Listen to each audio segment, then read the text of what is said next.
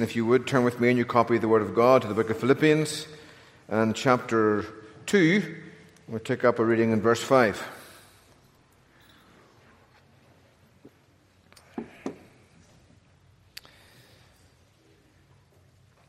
This is God's Word. Please take heed how you hear.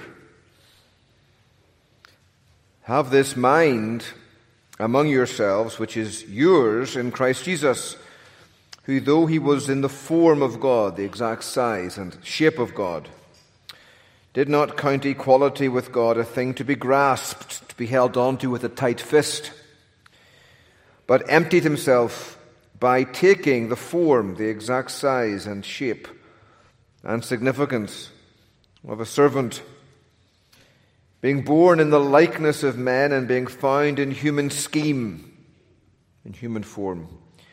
He humbled himself by becoming obedient to the point of death, even death on a cross. Therefore God has highly exalted him and bestowed on him the name that is above every name, so that at the name of Jesus every knee should bow, in heaven and on earth and under the earth, and every tongue confess that Jesus Christ is Lord, to the glory of God the Father. Amen. The grass withers and the flower falls off, but this is the word of God, and it endures forever. Well, there is no more divisive figure in all human history than the Lord Jesus Christ. No one is neutral when it comes to Jesus. No one can be. You're either for him or you're against him. You either trust him or you do not. You either receive him or you reject him. Either you love him or you hate him. There is no middle ground. C.S. Lewis hit the nail squarely on the head, as only Lewis can, when he said those famous words, speaking about people who think about Christ. He's just a moral teacher, a great man, you know. And he says, I'm trying to prevent anyone saying the really foolish thing that people often say about Jesus. Oh, I'm ready to accept Jesus as a great moral teacher, but I don't accept him to be God. That is the one thing we must not say. A man who was merely a man and said the sort of things Jesus said would not be a great moral teacher. He would either be a lunatic on the level with the man who says he's a poached egg, or else he would be the devil of hell. You must make your choice. Either this man was and is the Son of God, or else a madman or something worse. You can shut him up for a fool, you can spit at him and kill him as a demon, or you can fall at his feet and call him Lord and God. But let us not come up with any patronizing nonsense about him being a great human teacher. He has not left that option open to you. He did not intend to. Now it seems to me, Lewis says, that he was either a lunatic, neither a lunatic nor a fiend, and consequently, however strange or terrifying or unlikely it may seem, I have to accept the view that he was and is God. So what do you think of Jesus this morning? How are you responding to his claim? That is one question. Another question, often unanswered and unasked, but what does Jesus think of you this morning? I often ask people, have you received Jesus? But the greater question is, has Jesus Christ received you this morning? And whatever you think of Jesus Christ today, our text this morning describes what you will think of him and how you will respond to him on the last great day of judgment. When Paul says every sinner and every saint, every sage, every scholar, every pauper, every prince, every great man, every poor man, every poor lady, every diva, every king, every president, every angel of heaven, every demon in hell will bow the knee before Jesus and confess that he is Lord, to the glory of God the Father. Some of us will do that with joy, gladly submitting to Christ, the capstone of a life of bowing the knee to Jesus in our mind, in our affections, in our choices, in our lifestyle, again and again, not perfectly, but purposefully, not sinlessly, but sincerely, we have endeavored by the grace of God to bow the knee to Jesus and say, less of me, more of him. And for some of us, on that last great day, when we bow the knee to Jesus, it'll be the capstone of a life of bowing the knee to Jesus. For the rest of you this morning, when you bow your knee at the last day, some of you will be filled with regret, others with anger and bitterness, others with incredulity. How could you have been so stupid to spend your life going in the wrong direction, serving the wrong master, worshipping the wrong Lord, getting the meaning of life wrong on such a colossal level? When you bow your knee to Christ on that last day, your bowing will represent the capstone of a life that you spent resisting and rejecting the Lordship of Jesus Christ. But make no mistake, one way or another, in sunshine or in shadow, gladly or sorrowfully, you will bow the knee to Jesus Christ. And you will see, and you will confess to your eternal joy or your eternal sorrow that Jesus Christ is Lord. And so my sermon, my question to you this morning is quite simply this. If you will bow the knee to Jesus on that day, and you will, why not bow the knee to Jesus today? Why not yield the allegiance of your soul to Christ? I'm not speaking about just, the kind of quick genuflection people do when they enter a cathedral or a church and bow toward the altar, or the quick crossing of themselves that you'll see footballers do at the World Cup when they enter as a substitute or taking a penalty. Quick north, south, east and west. Just a quick, hoping that Christ will somehow control the outcome of a soccer game, the bounce of a soccer ball, the dive of a goalkeeper.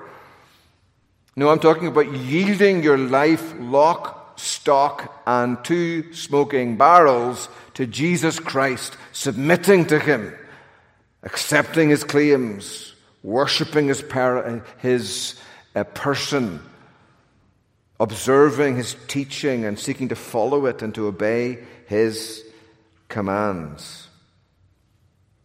I'm speaking about embracing a whole Christ. He's here this morning offering himself to you in totality as Savior and Lord. You can't receive a half Christ. You can't take him as Savior and not Lord. You take him as a whole Christ, or you don't take him at all. You take him as Savior and Lord, and you bow your knee to him as Savior and Lord, or you cannot and you will not bow your knee to him at all. The other option isn't open to you. So the question this morning in our sermon is quite simply this: why should you bow the knee to Jesus? I want to give you 3 reasons. First of all, there is no higher king.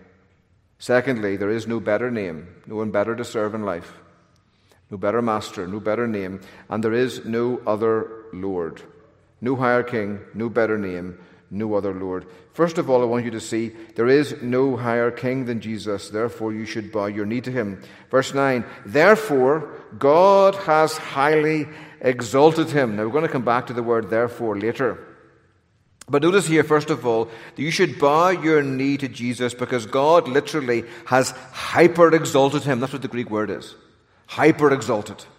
He super-exalted him. God has put Jesus Christ above the pinnacle of created existence. There is no one else above him. Everything else is beneath him. God has given Jesus a place that is proper to God and to God alone. If you turn back in your Bibles to Isaiah, you'll see that prophesied. In Isaiah 57, verse 15, God speaks of himself For thus says the one who is high and lifted up, who inhabits eternity, whose name is holy. I dwell in the high and holy place, and also with him who is of a contrite and lowly spirit, to revive the spirit of the lowly and to revive the heart of the contrite. So God is the Most High. He dwells in a high and holy place. And that is where God has put Jesus. He's hyper-exalted him. He couldn't exalt him anymore. It's the place that King Uzziah, or Isaiah saw in that year that King Uzziah died. You remember that amazing contrast, an empty throne in Jerusalem. And he's there ministering in the temple. Uzziah is dead. He looks up and God shows him another throne which is very far from empty. In the year that King Uzziah died, I saw the Lord sitting upon a throne, high and lifted up. Now, John, in John chapter 12 of his Gospel, you can look at that later, he says that Isaiah said this not when he saw God's glory, the Father's glory, but when he saw the Son's glory, Christ's glory. In the year that King Uzziah died, I saw the Lord sitting upon a throne high and lifted up, and the train of his robe filled the temple. Notice, Isaiah does not try to explain the appearance of Jesus. He is beyond description. He can describe the throne, its location. He can describe the attendants around the throne. He can describe the robe that Christ is wearing, but he doesn't give you any words to describe Christ himself, because there are no words big enough, good enough, or great enough to describe the way Christ appears on the throne. He's indescribable. Like, could you describe for me the taste of butter this morning? All you could say is it doesn't taste like margarine. I can't believe it's not butter, right? But you couldn't describe the taste of butter. If you can't describe the taste of butter, you couldn't describe the taste of, or the sight of God. And Isaiah can't. Above him stood the seraphim, the blazing angels. The seraph means the burning ones in the Hebrew. These angelic spirits created to worship and live in the incandescent presence of God's glory. Each had 6 wings. With 2 he covered his face, and with 2 he covered his feet, and with 2 he flew. And one called to another and said, Holy, holy, holy. The threefold emphasis, which is the greatest emphasis in the Hebrew. Holy, holy, holy is the Lord of hosts. The whole earth is full of his glory. And the foundations of the thresholds shook at the voice of him who called, and the house was filled with smoke.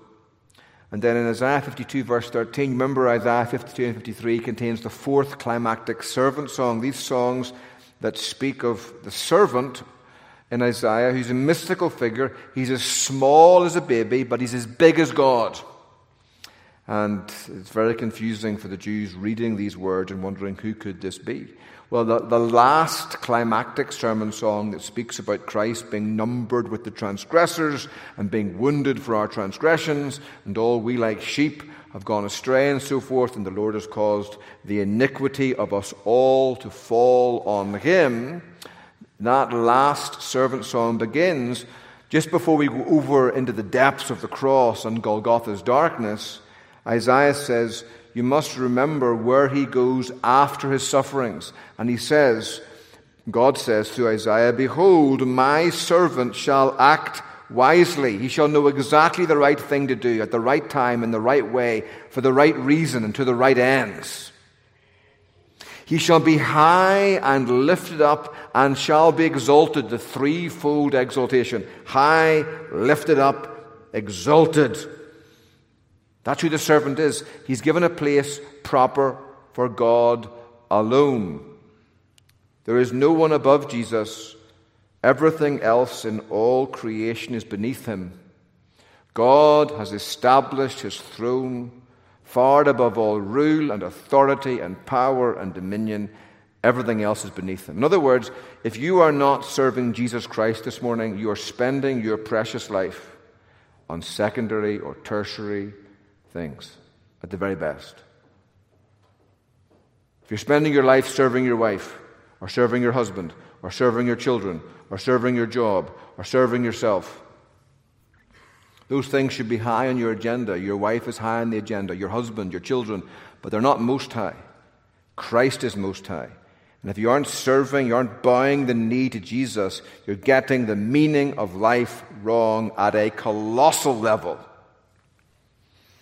There is no higher throne. God himself has highly exalted him. Secondly, we see that there's no better name, no better person to serve. Therefore, God has highly exalted him and bestowed on him the name, not a name, but the name that is above every name. What is the name that's above every name? It's the name of God. Only God's name is above every other name. Here God is publicly investing the man Christ Jesus with the very name of God himself. Now, perhaps this morning you have a rather cynical attitude towards Jesus Christ. And perhaps you're saying, this doesn't make any sense whatsoever, right? I mean, if Jesus is God, as you Christians claim he is God, how can God exalt God? That doesn't make any sense. It's stupid. And you're kind of channeling your inner Trump. It's just so dumb, so dumb. And how can God give God the name of God? Doesn't make any sense. Now, the answer is found in the word therefore. We'll come back to that later. Just bookmark that a second.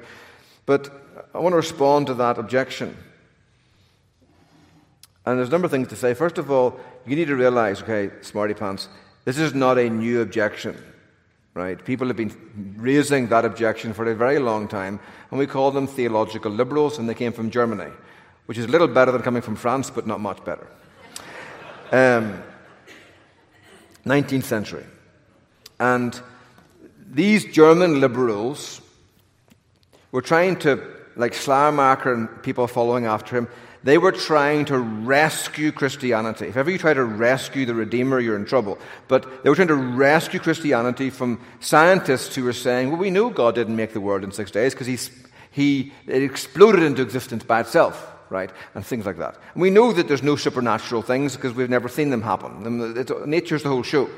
And these liberals tried to rescue Christianity from being torn apart by these anti-supernatural scientists, like Darwin and others, right? And so what these liberals did was they stripped Christianity of all of its supernatural miracles and got back to essentially the essence they thought, which was be a nice person. And so if you strip Christianity of all of its supernatural stuff, what do you do with Jesus? Well, you leave Jesus basically as a great man, maybe the greatest man who ever lived. But at the end of the day, Jesus, in their mind, is simply and only a great human being. Right? Now, these are scholars, and you have to get a PhD, you've got to sound intelligent. So how did they kind of justify this? Well, they'll take the four Gospels. They'll say, the synoptic Gospels, Matthew, Mark, and Luke, they all look at Jesus through the same eye, from the same perspective. And the synoptic Gospels, and they're right, do present us a much more down-to-earth Jesus than John's Gospel. John's Gospel is full of these claims of Christ being Yahweh and the great I am and so forth and so on. And what they say is that the synoptic Gospels are giving you more a picture of the real Jesus. He's just a man.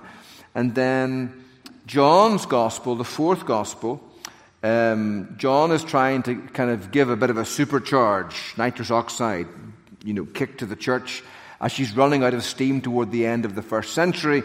And he's giving a much more divine picture of Jesus to kind of impress people and give the church more traction. That's the stick, right? And they'll say Paul believed this as well. So these are apostles who live in Rome, ancient Rome times, and the Romans believed that great men could become God, and so they borrowed a little bit of this, a little bit of that, and they take Jesus, who died on the cross, defeated, but they make up this new story of him raising again. It's a myth, they said, but he's raised again at least in our minds, in our ministries, he's raised again, and he is now the Son of God in heaven. And they say Christ never claimed that, but they kind of stuck that on to Christ. And they'll say every so often the Apostle Paul will let his theological slip show. Now, that's maybe an Irish term. Slip is your pantyhose, or your, ladies, the kind of the silky thing you wear beneath your dress that you don't want people to see. And if sometimes your dress is hitched up maybe, and people can see your slip or your whatever you call that thing here, and people think, fix your dress. Well, they'll say that sometimes Paul lets his theological slip show. Like in Romans 1, turn there a second with me. Right.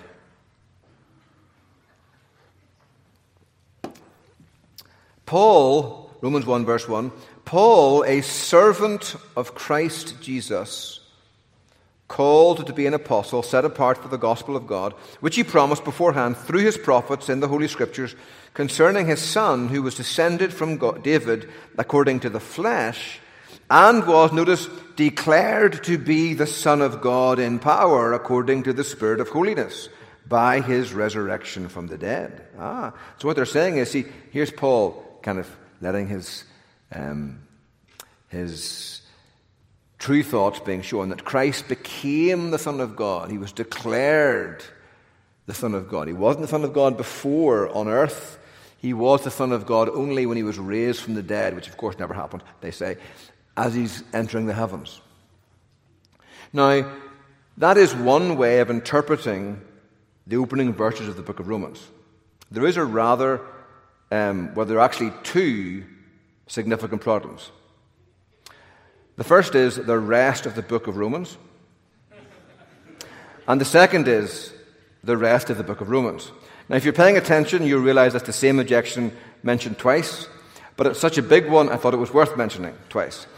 If you read the rest of the book of Romans, you understand that whatever Paul meant in Romans 1, he did not mean that Christ became the Son of God only after his resurrection. Like three places. Look forward with me at Romans 5, verse 10.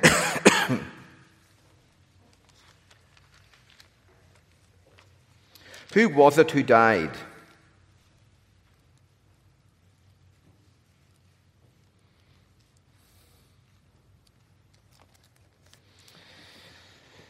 For if, while we were enemies, we were reconciled to God by the death of his Son, much more now that we are reconciled, we shall be saved by his life. By the death of his Son. Not the one who had become his Son, but the one who already was his Son. Forward 3 chapters to Romans 8. Who did God send into this world? Romans 8 verse 3. For God has done what the law, weakened by the flesh, could not do. By doing what? By sending his own Son. That's what makes the gospel such a stupendous message. The one God sent wasn't destined to become his Son. The one God sent was his Son. God so loved the world that he gave his only begotten Son. By sending his own Son in the likeness of sinful flesh, and for sin he condemned sin in his flesh. And then whom did God not spare? Romans 8:32. He who did not spare his own Son. No, Paul's whole theology is based on the fact that the one God sent was his Son. And it's constant through all of Paul's writings. Galatians 4 verse 4, when the fullness of time had come, God sent forth his Son, born of a woman, born under the law. So what does Paul mean then in Romans 1 verse 4 when he says he was declared to be the Son of God with power? That's the key word, with power. Donald MacLeod is just, there's nobody better. Well, the Apostle Paul's better. But Donald MacLeod is just so, when it comes to the person of Christ, he's just fantastic. The contrast here in Romans 1 is not between a time when he was Son and a time when he was not Son, but between a time when he was Son in weakness and a time when he became Son with power. In his earthly life, he was the Son humiliated. To all outward appearance, a mere man, homeless and friendless, without power or influence. But now he is transfigured, regnant and preeminent. The resurrection marks not his adoption, but his investiture, his coronation in our flesh as God the Son. He'd been God the Son from all eternity, but in one sense, he laid that glory aside or covered that glory over to become a mere man on the earth, not by subtraction, but by addition. He emptied himself by taking the form of a servant, not by losing the form of God. Remember 2 sermons ago. But on earth, he was in our nature the servant in weakness. But in his resurrection, he was declared to be the Son with power. Father, restore to me, he says in John 17, the glory that I had with you before the world was. Well, okay, you say to me, what about the Synoptic Gospels? You mentioned that at the beginning, and then you skipped over and didn't make any answer to that at all. What about the Synoptic Gospels? Well, it would take a Sunday school class at least a semester long to go into the Synoptic Gospels in full measure. But let me give you one passage. Matthew 11:25. Now remember, Matthew 11 is the passage where Christ is lamenting the rejection of his ministry by the cities of Capernaum and Chorazin. And he's sad. And it's a wonderful picture of Stuart Olliott said in a glorious sermon he preached at the Banner of Truth conference a few years ago on how do you respond when people reject your ministry. And he had 3 points. He said, first of all, point your finger. Woe to you, Chorazin and Capernaum. If the miracles done in you had been done in Sodom and Tyre and Sidon, they would have repented. You did not. Woe to you. Point your finger. Then secondly, he said, bow your knee. I thank you, Father, Lord of heaven and earth. You have hidden these things from the wise and prudent. And then thirdly, he says, open your arms. Come unto me, all you who are weary and heavy laden, and I will give you rest. That's how Christ ministered when people rejected him. But notice verse 25 in the prayer. At that time, Jesus declared, I thank you, Father, Lord of heaven and earth, that you have hidden these things from the wise and understanding and revealed them to little children. Yes, Father, for such was your gracious will. All things have been handed over to me by my Father, and no one knows the Son except the Father, and no one knows the Father except the Son, and anyone to whom the Son chooses to reveal him. Notice a number of things here quickly. First of all, Jesus calls God Father, and that's significant. The Jews were in no doubt to call God your Father was blasphemous. Remember John 5:18? This was why the Jews were seeking all the more to kill him, because not only was he breaking the Sabbath, but he was even calling God his own Father, making himself equal with God. So Christ calls God his Father.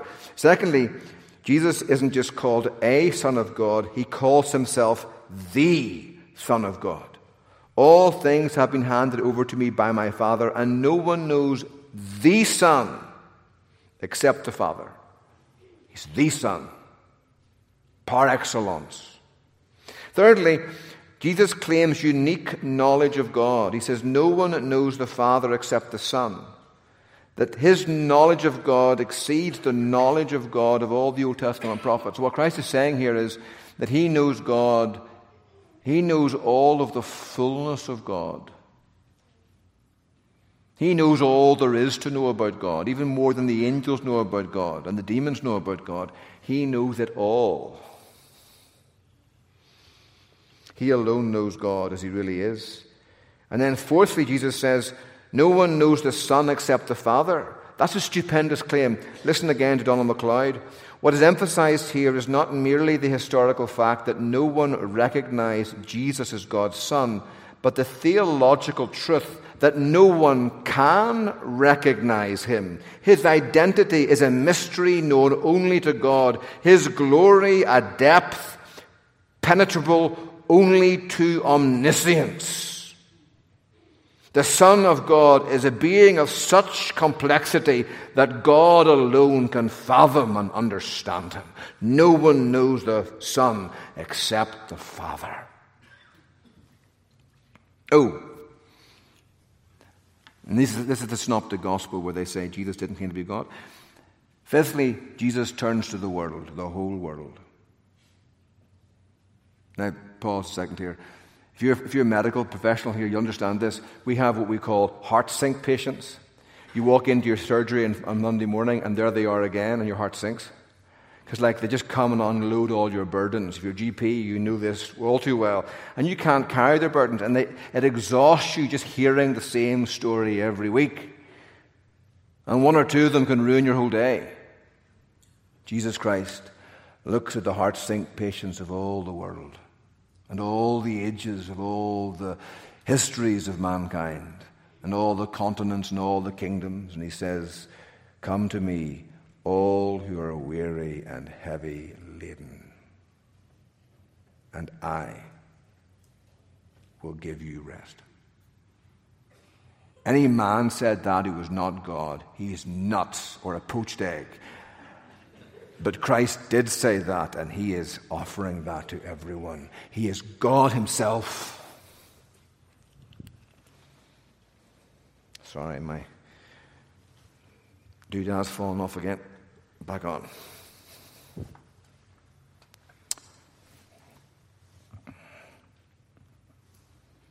And the biggest hurdle to my mind, this idea, right, that a bunch of fishermen made up Jesus, that takes great faith. Gordon Wenham, the New Testament scholar, says this. This is wonderful. To one who has been captured in heart and mind by the Jesus of the Gospels, there appears to be a host of reasons for believing in the authenticity of the Gospel records. To regard the great mass of Gospel teaching as the creation of the early Christian community. So the Christian community made it all up, right? To regard the great mass of Gospel teaching as the creation of the early Christian community seems to posit a marvelous effect without a plausible cause. Here is what may be fairly claimed as the greatest literature of all time, yet supposedly created by the imagination of a rather undistinguished group of people. It seems far easier to suppose that the Jesus of the Gospels created the community than that the community created the Jesus of the Gospels. Is it conceivable that the church, full of discouraged disciples who'd just seen their best friend and mentor butchered on a Roman gibbet, that they created the Christ of history and were willing to die for something they knew was a lie? Or is it more persuasive to believe that the Christ of history created the church and transformed her from weakness to strength by the power of the resurrection? And so when Paul says in Philippians 2, therefore God has highly exalted him and bestowed on him the name that's above every name, he's speaking about God taking the man Christ Jesus in his human nature and lifting the dust of the earth to the throne of God in heaven. That's the therefore in Philippians 2.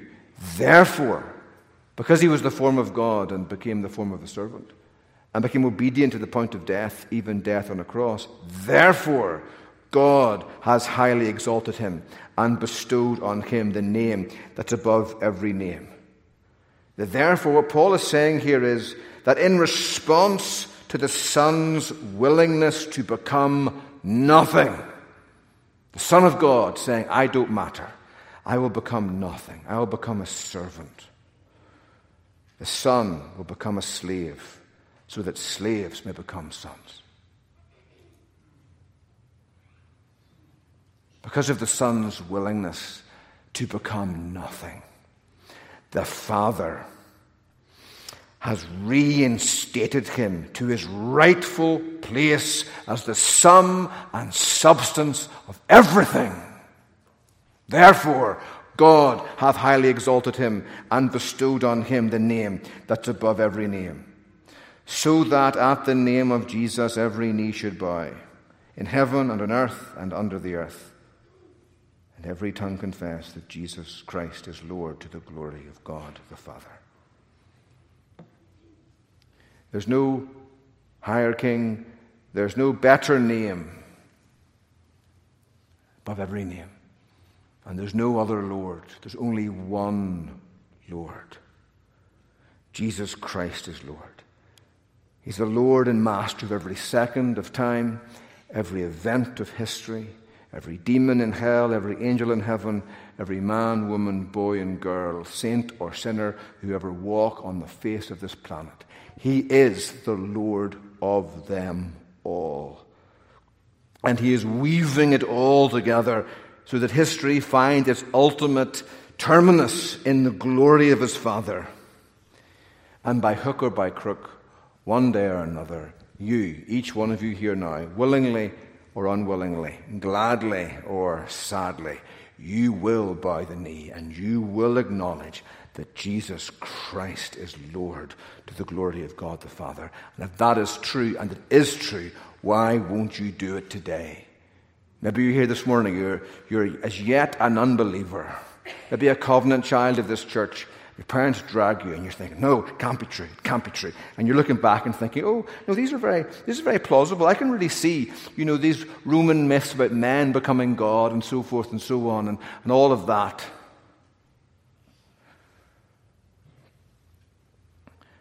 In Roman myths, yes, men became God. But they're the kind of men who crucified their enemies as slaves. Not the kind of man who became a slave to be crucified by his enemies to save them.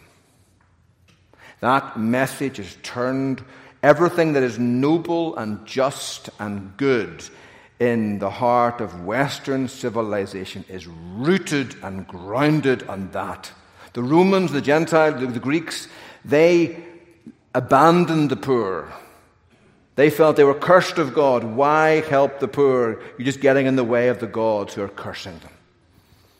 Even I was talking to Jim earlier on in the FIFA World Cup, the Qatar authorities bust in, essentially slaves, to build those great football stadiums. And hundreds of slaves, perhaps thousands, I forget the number, died building. They were worked like dogs until they dropped dead and were just cast out. They bust them in, they bust them back out again. That's what the Muslims do. That's what the Chinese do. They treat people like things they can use. Only at the cross do you find God coming down to become a thing, to be used, to pour himself out, to give himself up, to lay himself down as a cursed thing to rescue poor sinners like you and me. There's no other message in all the world like that, and there's no other message that lends dignity to the poor and the downtrodden of society. And all that is noble about Western civilization comes from this message. Even liberal historians like Tom Holland are admitting that. His whole book, Dominion, is recognizing that. Maybe you're still looking for excuses. You're like a dear friend of mine I spoke to recently about the gospel, and they don't come to this church, but I was talking about the gospel, and I said to them, they said, well, everybody knows, that one of the central teachings of Christianity is you should not judge other religions. I'm thinking, I don't think that's true. I do this for a living. I don't think that's true. No, it's in the Bible. I said, can you show me where in the Bible? Well, I don't read the Bible, but you do. I'm thinking, well, this is really good. You make up a Bible verse, you let it say whatever you want it to say, and you bring it forward as thus says the Bible to prove your argument. You know how desperate you have to be. It's like that guy, W.C. Fields, the famous actor, who was, I think, an alcoholic. He said once that a woman drove me to drink, and I never had the decency to thank her, he said. But he loved alcohol, did not love God. But he was found one day reading the Bible. And one of his friends said, you reading the Bible? I'm surprised. He goes, no, I'm not reading it. I'm looking for loopholes, he said. Maybe that's what you're doing. No, Jesus Christ He can't be Lord. There's got to be a loophole somewhere, some reason I can deny this book. I'm telling you, you might find a loophole today to satisfy your unbelief, but you will find no loophole in the last great day when Christ appears and you see him. And you bow the knee before him and say, Jesus Christ is Lord. And you will do it that day. Why not this day? Oh, come to Jesus and submit to him. The very fact you're looking for loopholes, you're still examining Jesus, you're questioning him. The sign you will know when you see him, you become like Isaiah when he saw Jesus. And he said, he stopped examining Jesus and he began realizing that Christ is examining him. And he says, woe is me, I'm undone. I'm a man of unclean lips. I live among a people of unclean lips. I need to be redeemed. I need to be rescued. I need to be saved. What about you as Christians this morning as I bring this sermon to a conclusion? What's this passage say to you? A number of things. First of all, in God's economy, the way down is the way up. God has one son without sin, but no sons without suffering. And some of you are going down in your experience at the moment. You're discouraged. You're downcast. There's problems in your life. Maybe you've had a bad report from the doctor, or your wife's got a bad report from the doctor, or things are unraveling, and you're going through suffering and trial and difficulty, and you think, I can't cope. And Jesus says that's the way God treats his sons. The way down is the way up. It's through humbling ourselves. It's through refusing to fight for our own way and kind of humbling ourselves, admitting we're wrong at times. I have no time to go there, but James 4:10 and 1 Peter 5, both passages speaking about young men struggling to submit to their elders, or people fighting and squabbling for what they want in their relationships. And both of them, Peter and James, say, humble yourself before the Lord and he will exalt you. For God resists the proud, but he gives grace to the humble. And so often we're fighting for what we want. Me, myself, and I matter. My rights matter. You'll not speak to me. How dare you treat me that way, we say in our marriages and so forth and so on. How dare you? I'm worth more than that. And Philippians 2 takes you to the hand of Jesus, to Jesus Christ, to the cross, and he says, look at him. He was worth more than that. And he made himself nothing. And afterward, God made him everything. And it's the same for all of God's children. As you make yourself nothing now, as you admit to say, I was wrong. I was counseling someone this week, and they'd been in an argument and said some terrible things to another dear Christian friend, and they couldn't bring themselves to apologize because their friend was more wrong than they were, and they were frightened, if I apologize, they'll think it's all my fault. And I said to them, they might do. It's happened to me more than once. They may think it's all your fault. But you'll be right before God. God resists the proud, but he gives grace to the humble. Humble yourself before the Lord, and in due time he will exalt you. The way down is the way up. And this picture also shows you where Christ is as you're going down into the depths. And some of you are, and you're discouraged, and you're saying, the darkness is all around me, I can't see. And Jesus says to you, I know how you feel. There's one at the right hand of the throne on high who can remember being lost in the darkness, unable to grope his way to God, feeling abandoned, cut off, hopeless, helpless. He's been there. He's not forgotten. Time writes no furrows on the brow of the Almighty, and there's no Alzheimer's disease in the mind of Christ. His mind is sharp as a tack, and he can remember the feeling of abandonment and discouragement. And whenever you're discouraged, he is there. Not just somewhere in heaven, but at the highest place of heaven. And at the highest place of heaven, he's praying for you. For you, by name. Oh God, let his faith not fail. Oh God, be her strength, her help in tight places, always close at hand. I know how she feels, Father. And I'm praying for you. The writer of the Hebrews says, he's able to save you to the uttermost. And also, Paul's showing you yourself one day. For when this great Christ returns, you shall see him and you shall be like him. The grave will be the way down for almost all of us here unless Christ returns. We're going to the grave.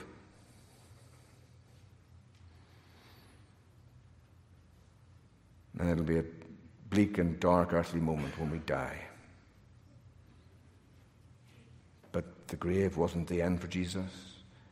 He's the firstborn from the dead, which means he's not the lastborn from the dead, because there'll be a second and a third and a fourth and a fifth and a sixth born.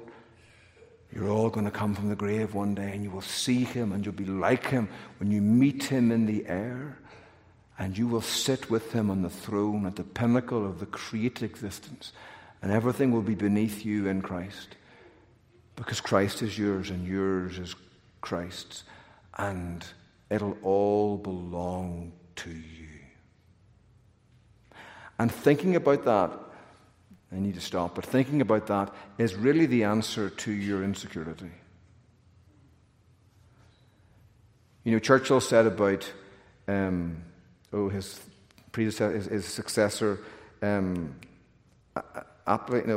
anyway. No, not Chamberlain, but the one after came after him, Attlee, thank you. My brain's crashing this morning. My name sensor's gone to pot. You all know that, though. But what was his name again? One more time. Clement Attlee. Thank you. It wasn't Attlee. Attlee. Clement Attlee. An empty taxi drove up to 10 Downing Street. Churchill said they opened the door and Attlee walked out. He was a very humble man who had a lot to be humble about. He said. He was a sheep in sheep's clothing. Churchill was just a genius at those kind of put downs. But maybe the devil sits on your shoulder and says, you're a very humble man, with an awful lot to be humble about. And in yourself, that might be true. But the answer to almost every problem in life and in the Christian life is to get out of yourself and into Christ. And in Christ, there's no longer anything humble about you. Your destiny is one of glory and significance. Not what men think of you down here, but what God and Christ and the angels think of you up there. Now you are a son of God, and it does not yet appear what you shall be. But when he appears, you shall be like him, for you shall see him as he is. And everyone who has this hope purifies himself just as he is pure. If you want to be on the right side of that great divide, when all men bow the knee today and say, no more to sin, no to self. I'm going to draw a line in the sand, and by God's grace, I'm going to press on. And not sinlessly, but sincerely. Take every thought captive, every word captive, every deed captive, every emotion captive to the knowledge of God in Christ Jesus. To the glory of God the Father. Amen. Let's pray. Father in heaven, we thank you, O Lord, for Jesus. He's indescribable. And we all do, especially me, O Lord. We do such a shoddy job of living up to him. Send the Holy Spirit to help us, O God. That it might be more of Jesus and less of me and less of all these dear people in our hearts, in our homes, and in this church. For the glory of Christ, we pray, and the glory of the Father in him. Amen.